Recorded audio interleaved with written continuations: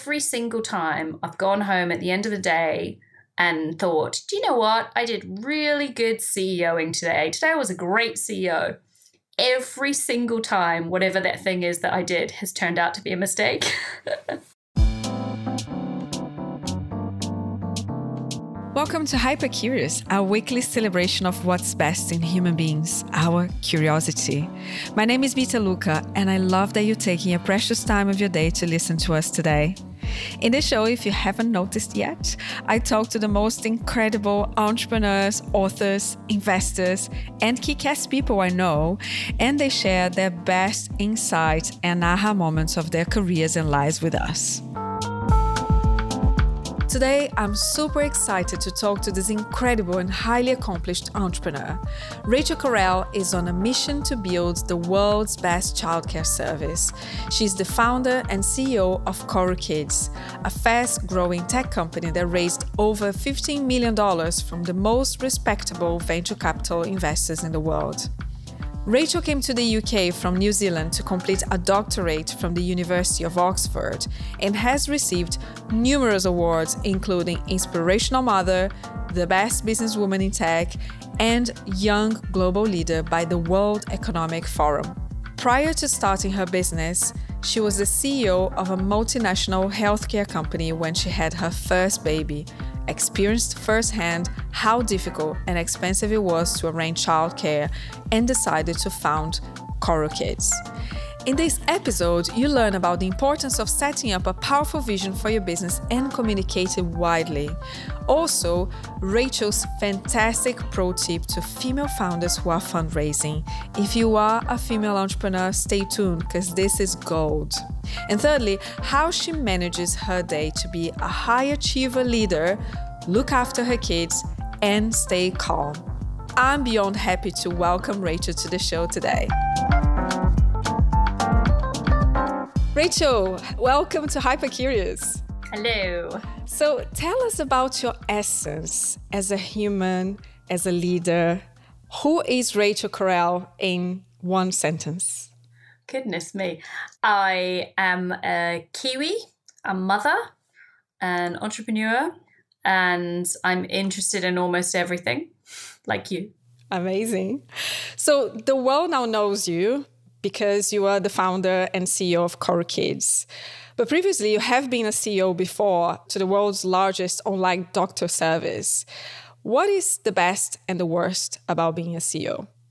I think the best thing is when you're interested in lots of different things, you get to see everything across the company and you get to delve into things and you just constantly learning. And for someone who, like me, who I've just come off a day where I had like a completely different topic every half hour and also a completely different skill need, I guess. So, you know, there was a half hour where I had to sell and then a half hour where I had to interview and then a half hour where I had to coach and a half hour where I had to do something else. And that range of experience, I really love. The worst thing is just that, like, as Ben Horowitz said, everything is your fault. Like literally everything is your fault, especially when you're a founder. Even more, everything is all your fault. Because even if you're not the person who did the thing, you're the person who hired the person who did the thing, or the person who hired the person who hired the person that did the thing, or whatever.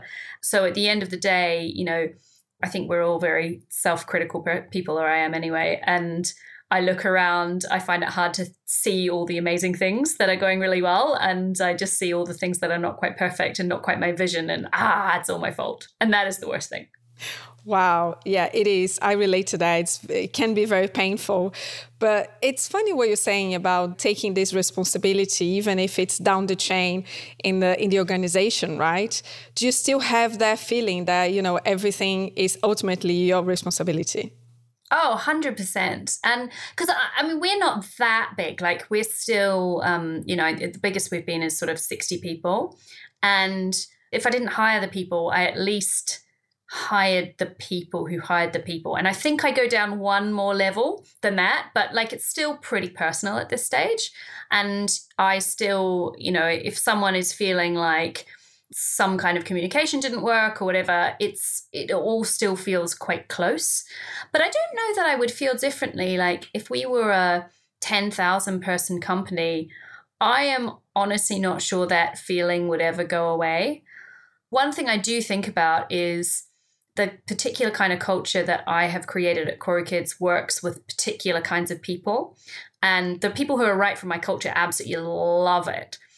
But I do think, if we were a 10,000 person company, could we actually find enough of those people?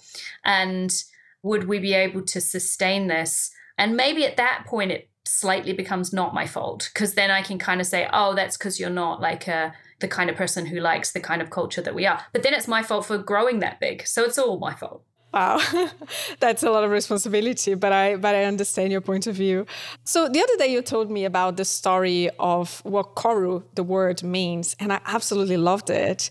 And I think there's a lot to be said about having a story and having a core vision for your business. And that's something that actually your employees, your partners, your investors can latch on, can find, can connect from an emotional perspective. So how did you go about defining that story, the right story for Koru Kids and the big vision? So the story of the fern and the koru and all of that was really there right from the start. There was no process to define that. That is within the unborn baby of Koru Kids. And I remember my husband came home one day and he was out for a run and he came in and he said, I think you should call your business Koru Kids. And the reason he said that is it's a Māori word. It's from New Zealand. And koru means loop. And it also means an unfurling fern frond. And ferns are very important in New Zealand. The All Blacks, the national rugby team, wear the fern. The netball team is called the Silver Ferns. Ferns are very, very evocative. And my daughter's middle name is Fern. And I love the idea of the fern growing. And then I also love this concept of loop, because Koru Kids is a loop of care around our families and our nannies. And so Koru Kids just really felt right. And then the vision, that essence of the vision, like the idea that we were about a loop of care, that was always there. I think the thing that we've developed over time that is now really, really, really core to our vision is the idea of helping families flourish. And this is the bit that I'm really excited about at the moment is we're a really, really, really good childcare service, and we've done a great job at building that. But how can we go beyond that and really profoundly transform the lives of the families that are working with us by training our nannies to do things like improve children's mental health and teach them resilience and give them positive mindsets, the kind of thing that you carry with you for life. So that's now our kind of big vision, is how can we turn every single one of our nannies into that inspirational teacher that you had? How can we give them the tools and the techniques and help them understand the right moments to deploy them to give every single child that? And it's so current, right? It's so much needed when we all the parents are homeschooling at the moment. As this time of recording, we are in lockdown officially in the UK. So this is so current. So Koru Kids grew by 150% since the pandemic hit. And 50% of which of your new clients and customers are dads working from home. Why do you think that is? Why do you think dads were particularly interested? This pandemic has had all sorts of really interesting gender effects. And one of them is that there's been some good and bad. And one of the really cool things is that a lot of dads who were less involved historically have got to spend a lot more time with their kids and become more intimately involved in their kids' lives. And, we've all got to see what it is that our kids actually do in school all day. And sometimes that's been lovely and sometimes it's been horrifying. And so that's been really great. And it's kind of not surprising that a lot of our signups have come from dads. Of course, it's also been some terrible gender impact, a lot of studies showing that a lot of the brunt of childcare is being experienced by women, and women are overwhelmingly the people who are likely to take furlough or lose their jobs, either give them up voluntarily or get made redundant from them. There have been some just terrifying stats. So I think it's brilliant that dads are signing up more with us. and long may it continue. We've always been really, really careful in our brand to always use the word parents when we talk about childcare and never use the word mums. Even though in reality, you know, if you look at the actual data of who is signing up and using the service, it is mostly mums. But we always wanted to be part of the solution and not part of the problem. So we always talk about parents. So one of your investors is Atomico, which is one of the most respected VC funds in the world, that was founded by Nicholas Zenstrom, who was the founder of Skype. And we share the same investors actually, right, on our Series A. And you raised $13 million for Coral Kids. What is your biggest advice that you give to female founders out there who are trying to take this route? What can they learn from you? So I think my advice, I have a lot of advice to founders looking for investment, and I talk to founders a lot about it. The biggest piece of advice when I talk to female founders one-on-one is I say, do not have it in your head that you are a female founder when you walk into the room. Like, yes, you are one, that's cool. But if you walk into the room thinking about the stats, or you walk into the Zoom, whatever we're doing these days, if you go in there thinking about the stats and like assuming that you're at some kind of disadvantage, you're just in the completely wrong headspace for an investment conversation. And that goes for any form of disadvantage or like statistical disadvantage that you might have. You might be, whether that's Black or whether you are in a unsexy industry, you just have to enter the conversation thinking and truly believing, I have an incredible opportunity in front of me, and I'm going to explain to you why it's an incredible opportunity. And if there is a fit, I may allow you to come with me on this journey, on this incredible opportunity. That's the mindset you have to be in. And so I just think, like, get it out of your head. Just don't even think about it. And I think that's my advice on an individual level. On a collective level, yes, we have to work on this problem. But on an individual level, you would honestly, I think, do better if you just didn't even know the stats. Just get them out of your head. That's such a good point. It's a really good point. When I was asked this question before, I think I grew up not thinking about the stats. And I think that's the biggest advantage. And a lot of younger people now are having all of these, paranoia and like back of the story on their minds that they might be putting themselves to failure without them even realizing. That's a really good point. And it goes for startups more generally. I mean, like, most startups fail and most startups don't get VC funding and most investors say no. And like, we're doing something that is hard and crazy. And, like Elon Musk said the other day, he got asked, what encouraging words would you give to someone who wants to do a startup? And his answer was, if you need encouraging words, don't do a startup. And like, I really like that. I agree. I mean, I do like encouraging words.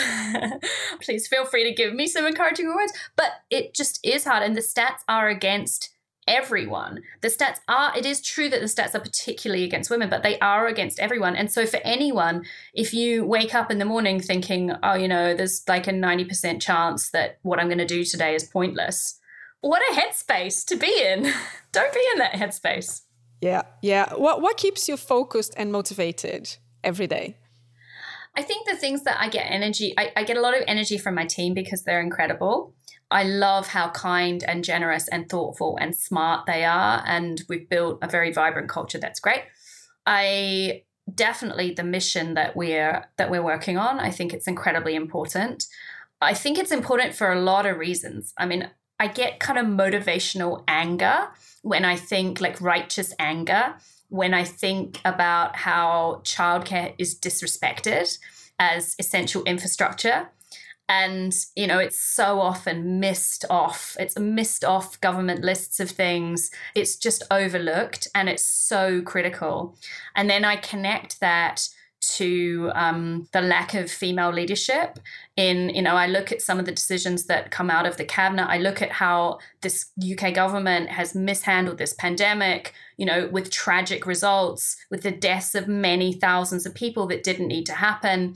And I do connect that to like a lack of diverse leadership and a lack of constructive challenge and a terrible culture within our leadership.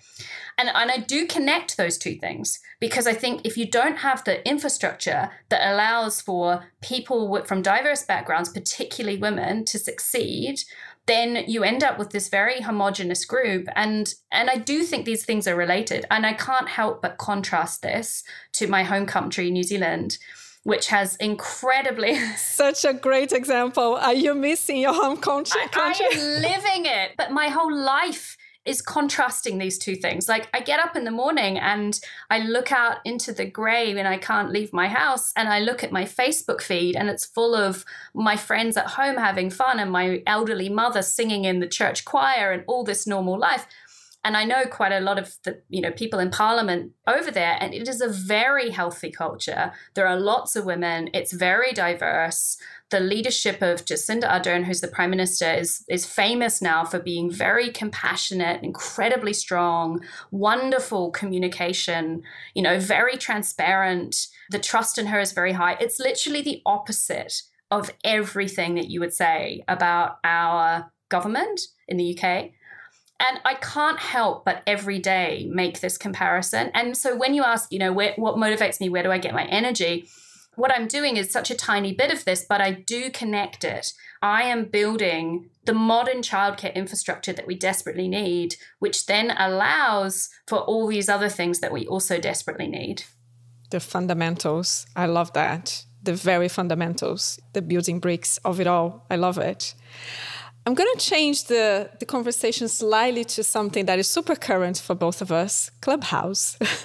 People go there and they exchange information, they learn from each other, we host rooms and etc. I'm sure both of us are like multi-hyphenates, love, putting our brains into a lot of things and learning from the world, right? And we're loving every minute of it. And you're a founder, CEO, a leader, coach to your team, so caring about everything in your culture, right? And of course, you are now homeschooling your kids and, being a wife and everything, all of the roles that you play in your day-to-day. So question is, how do you manage? And what is the typical day in your life? Okay. Well, how do I manage is very simple. I have the absolutely enormous privilege of having a wonderful nanny. And as you would imagine, I run a childcare company. I have incredibly great childcare. She arrives at 8:00. And actually, one innovation that I recently made, which is changing my life, is I realized that normally she would arrive at 8 and she would take over doing breakfast with the kids. And I would take that opportunity to go and change the kitten's litter and feed it and kind of stack the dishwasher and stuff. And I over Christmas realized that this was completely nuts. And I agreed with her that when she comes in, now she does the kitty litter and the dishwasher, and I spend time with the kids, which is much better. So I have the enormous privilege of having her in the house. And so I have a 3-year-old and a 6-year-old. And one thing that I'm really enjoying at the moment is I will do something like talk to you or talk to my team, and then I'll wander out and get a cup of tea, and I'll wander past my daughter and look at what she's doing, and she'll show me some schoolwork or something, and then I'll kind of wander back into my office. And for me, that blend of work and life works really, really well. But I'm extremely conscious that most people don't have that. And for most people, this time is very, very, very tough. So that's a very simple answer for how it works. And the other thing that is a very key ingredient for me in how it works is my husband is a totally 50-50 parent with me, and we're very conscious about that. And so, my 3-year-old sleeps terribly, and my husband is the one who gets up in the night, and I'm the one who kind of gets the good sleep. My husband does have a full-time job. He works as an investor. So we're both trying to make this work. But I don't want to pretend that it is easy. It's not. It's really hard. It's exhausting. I very much expect to look back on this period of my life, not just the pandemic, but the years around it as well, as the most exhausting, hardest time of my life. Having said that, I chose it. It was completely a conscious choice. So again, it's all my fault. Do you have to establish certain boundaries? So do you have your schedules okay, this is protected and I'm not going to move that? Are there certain boundaries that you don't blend? It pretty much goes with the flow. My husband and I do have some sort of understandings with each other. Like at the weekend, we quite often will have a nap, and I'm very pro having a nap. So we try to kind of give each other time. But aside from that, I have daily goals that I always want to achieve. Right now, I have I'm very big into New Year's resolutions. I take them very seriously. Right. Okay. Tell me about that. So to establish 5 to 10 New Year's resolution, or it's one thing that you focus the whole year? I have very strong opinions about New Year's resolutions. So the way I do them is I have only one. And I actually start doing it in December. And the reason I start doing it in December is so that I can practice and realize what my blockers are going to be to doing it.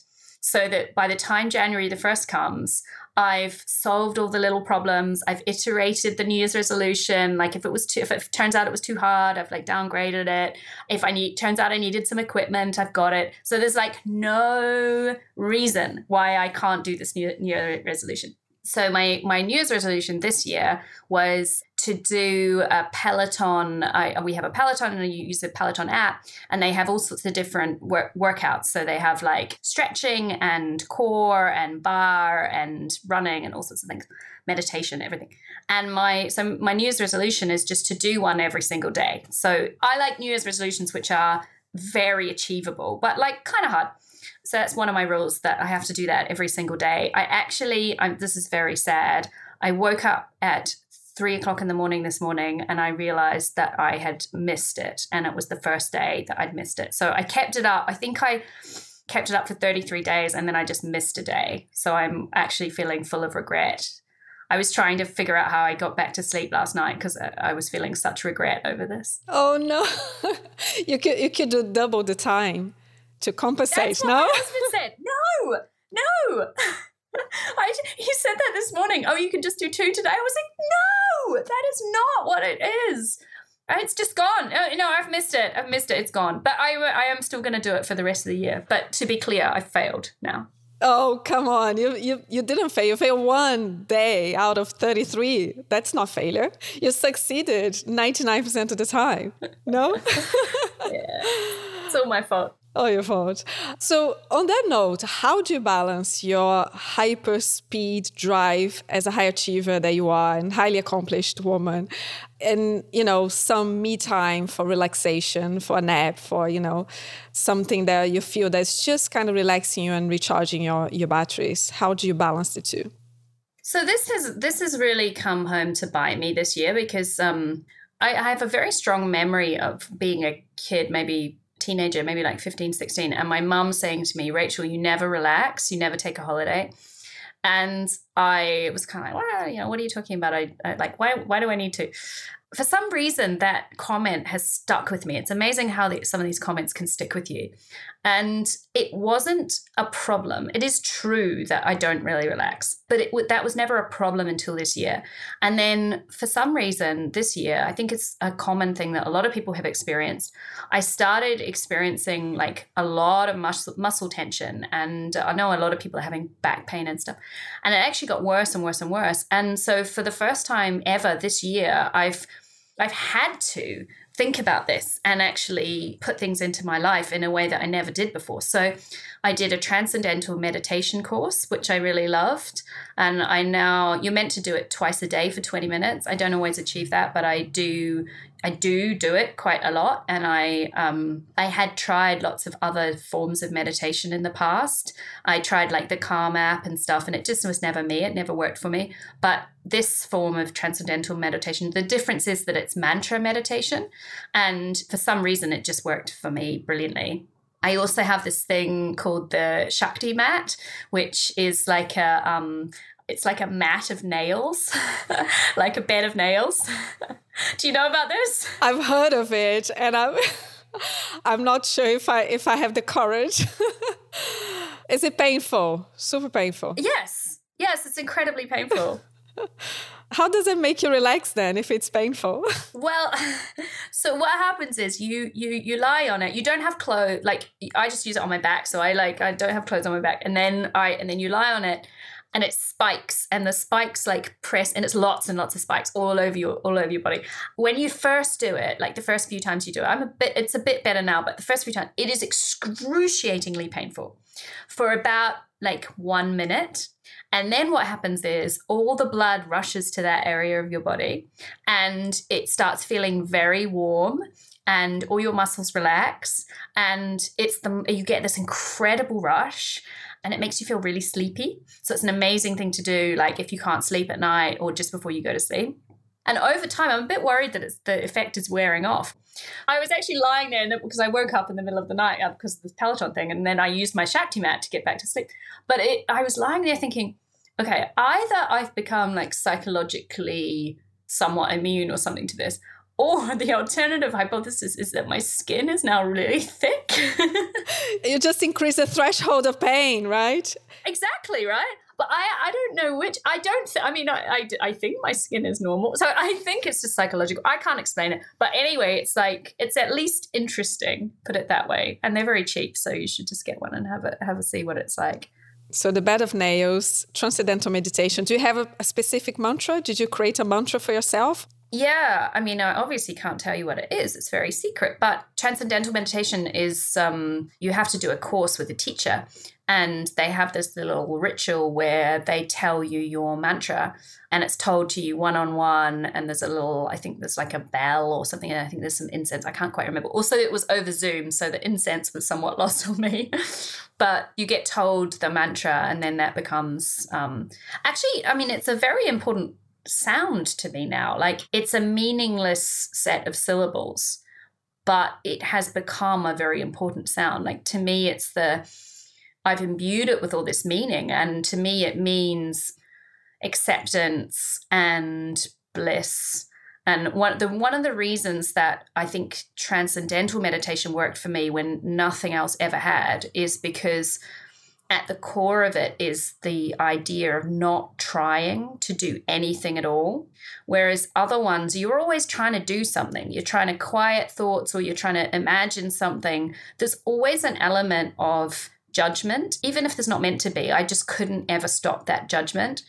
But this transcendental meditation, they tell you repeatedly, anything you do is okay, literally anything. And that to me is just profoundly calming and leads to this state of bliss. Because you let it go, right? You can completely let it go. I love that. I'm going to try it out. I started doing 1 hour meditation for the last 6 months, and it has been like this, a little bit like you with the Pelotons. I must not miss, every single day. And then every now and then I go to Clubhouse. I'm like, oh my God, my meditation. But I'm going to try transcendental. What I do as meditation is just sitting still and looking at the sky. And a little bit what you're saying, like, the fact that I'm looking at the sky just without judging or anything, just seeing the clouds passing, it's just exactly the moment that I just let it go. There's no other concentration like, you're thinking about anything else, right? So yeah, I love that. I'm going to try transcendental. I think I'm going to like that. So going to kind of look back into the business again. What is the best mistake you've ever made in business? Oh, that's so hard. I don't know what my answer to that would be. Something that felt like it was wrong at the time but turned out to be great. I have many more examples of the opposite. One thing that I have learned is that whenever I think I've just done something awesome as a CEO, every single time I've gone home at the end of the day and thought, do you know what? I did really good CEOing today. Today was a great CEO. Every single time, whatever that thing is that I did has turned out to be a mistake. It's always something bold. It's always like, I made a quick decision, or I was really clear with that person about like something tough, or, I had a really difficult conversation or something like that. And pretty much every single time, like with the benefit of hindsight, we're like, oh, it's a bit too clear, or that was a bit too quick a decision. But the opposite something that I thought was a mistake. I mean, time will tell on pandemic and some of the strategic decisions that we took around that. We experimented with things like virtual nannying. We released a large number of products just to kind of test what happened. We've pivoted the business in the early days a couple of times, and now we're expanding geographically, and we're also expanding into other services. So there are some of those things that I currently think is a mistake, but hopefully one of them, with the benefit of hindsight, in a few years' time will turn out to have some kind of great effect. I do find often I stay in touch with people for a very long time, especially interviewees, and I have a sort of mental list of people who I have interviewed for jobs and like for whatever reason it hasn't quite worked out. But I stay in touch with them, and it's amazing where that leads, actually. The serendipity of, you just never know. I'm a big fan of sayings and proverbs, and there are a few of them from different cultures, about how you have to give things time, because you can, in the moment, it's hard to tell whether or not something was a good or bad decision or a good or bad day. Such a good way to see life. It's a really good way to see life, because sometimes we punish ourselves so much for the small mistakes or the things that we believe are not the great things on our day-to-day, and especially high achievers and multi-hyphenates, right? We want to win everywhere. And then, take a year from now, and suddenly that little thing that you did that gets, blossoms or brings you such an opportunity. I love that. So what are you most curious about at the moment? We're all about hyper-curious mind here. So my current one, you already know, because I'm very curious about Clubhouse. I'm curious about how to curate a really good room. I'm interested in what crazy things people are doing with the format and how they're innovating that. I'm interested in what happens with a new social network. And one of the things I'm really interested in is, this is the first social network where a lot of the people who are currently on it already understand how social networks work. Whereas the early ones, like when we were doing Instagram, everyone was just kind of doing their thing, and no one understood that there are rules, there are physics, there's like a natural biology, right? And we didn't understand that. And now everyone understood. In hindsight, everyone now understands, oh, that happened because of that. But we're coming to Clubhouse with that knowledge. And what I'm interested in is, there are rules that we know about, but what about the next level of rules? What's the second bounce of the ball, right? Like, does a social network develop differently when everyone knows the rules? Because what we know about is how it develops when people don't know the rules. And we're interpreting that and applying it to this new situation where people do know the rules. Well, it might not actually, that might change the rules. You might have this kind of like endogenous effect. So I think that's really interesting. Look, Rachel, I'm loving this conversation, and I know that we don't have a lot of time today. Any last words or any message that you want to leave our amazing listeners with? Well, if you're parents, check out Koru Kids. Beyond that, if you're parents, my hat goes off to you. It's very hard at the moment, but it's hard for everyone, and we're all going to get through this. I'm excited about this summer. I have a good feeling, and I actually think, once this pandemic is over, it's just going to be amazing. Everyone's going to be going out all the time. I think there's going to be this incredible pent up, flowering. I think it's going to be incredible, actually. So it's horrible right now. It's dark, it's raining, but, I think we can keep that in mind. What an amazing message to leave everyone with. I love that. Thank you very, very much for your time today. Thank you. Thank you so much for listening so far. Make sure that you listen to other episodes. You can go to hypercurious.fm. And if you want to stay in touch, I'm around. I'm on LinkedIn, I'm on Twitter, I'm on Instagram. You just search for my name and you're going to find me. If you love this conversation and more, make sure that you also do a 5-star and leave a comment on Apple Podcasts if that's your preferred podcast app. It will mean the world to me. For now, ciao, ciao.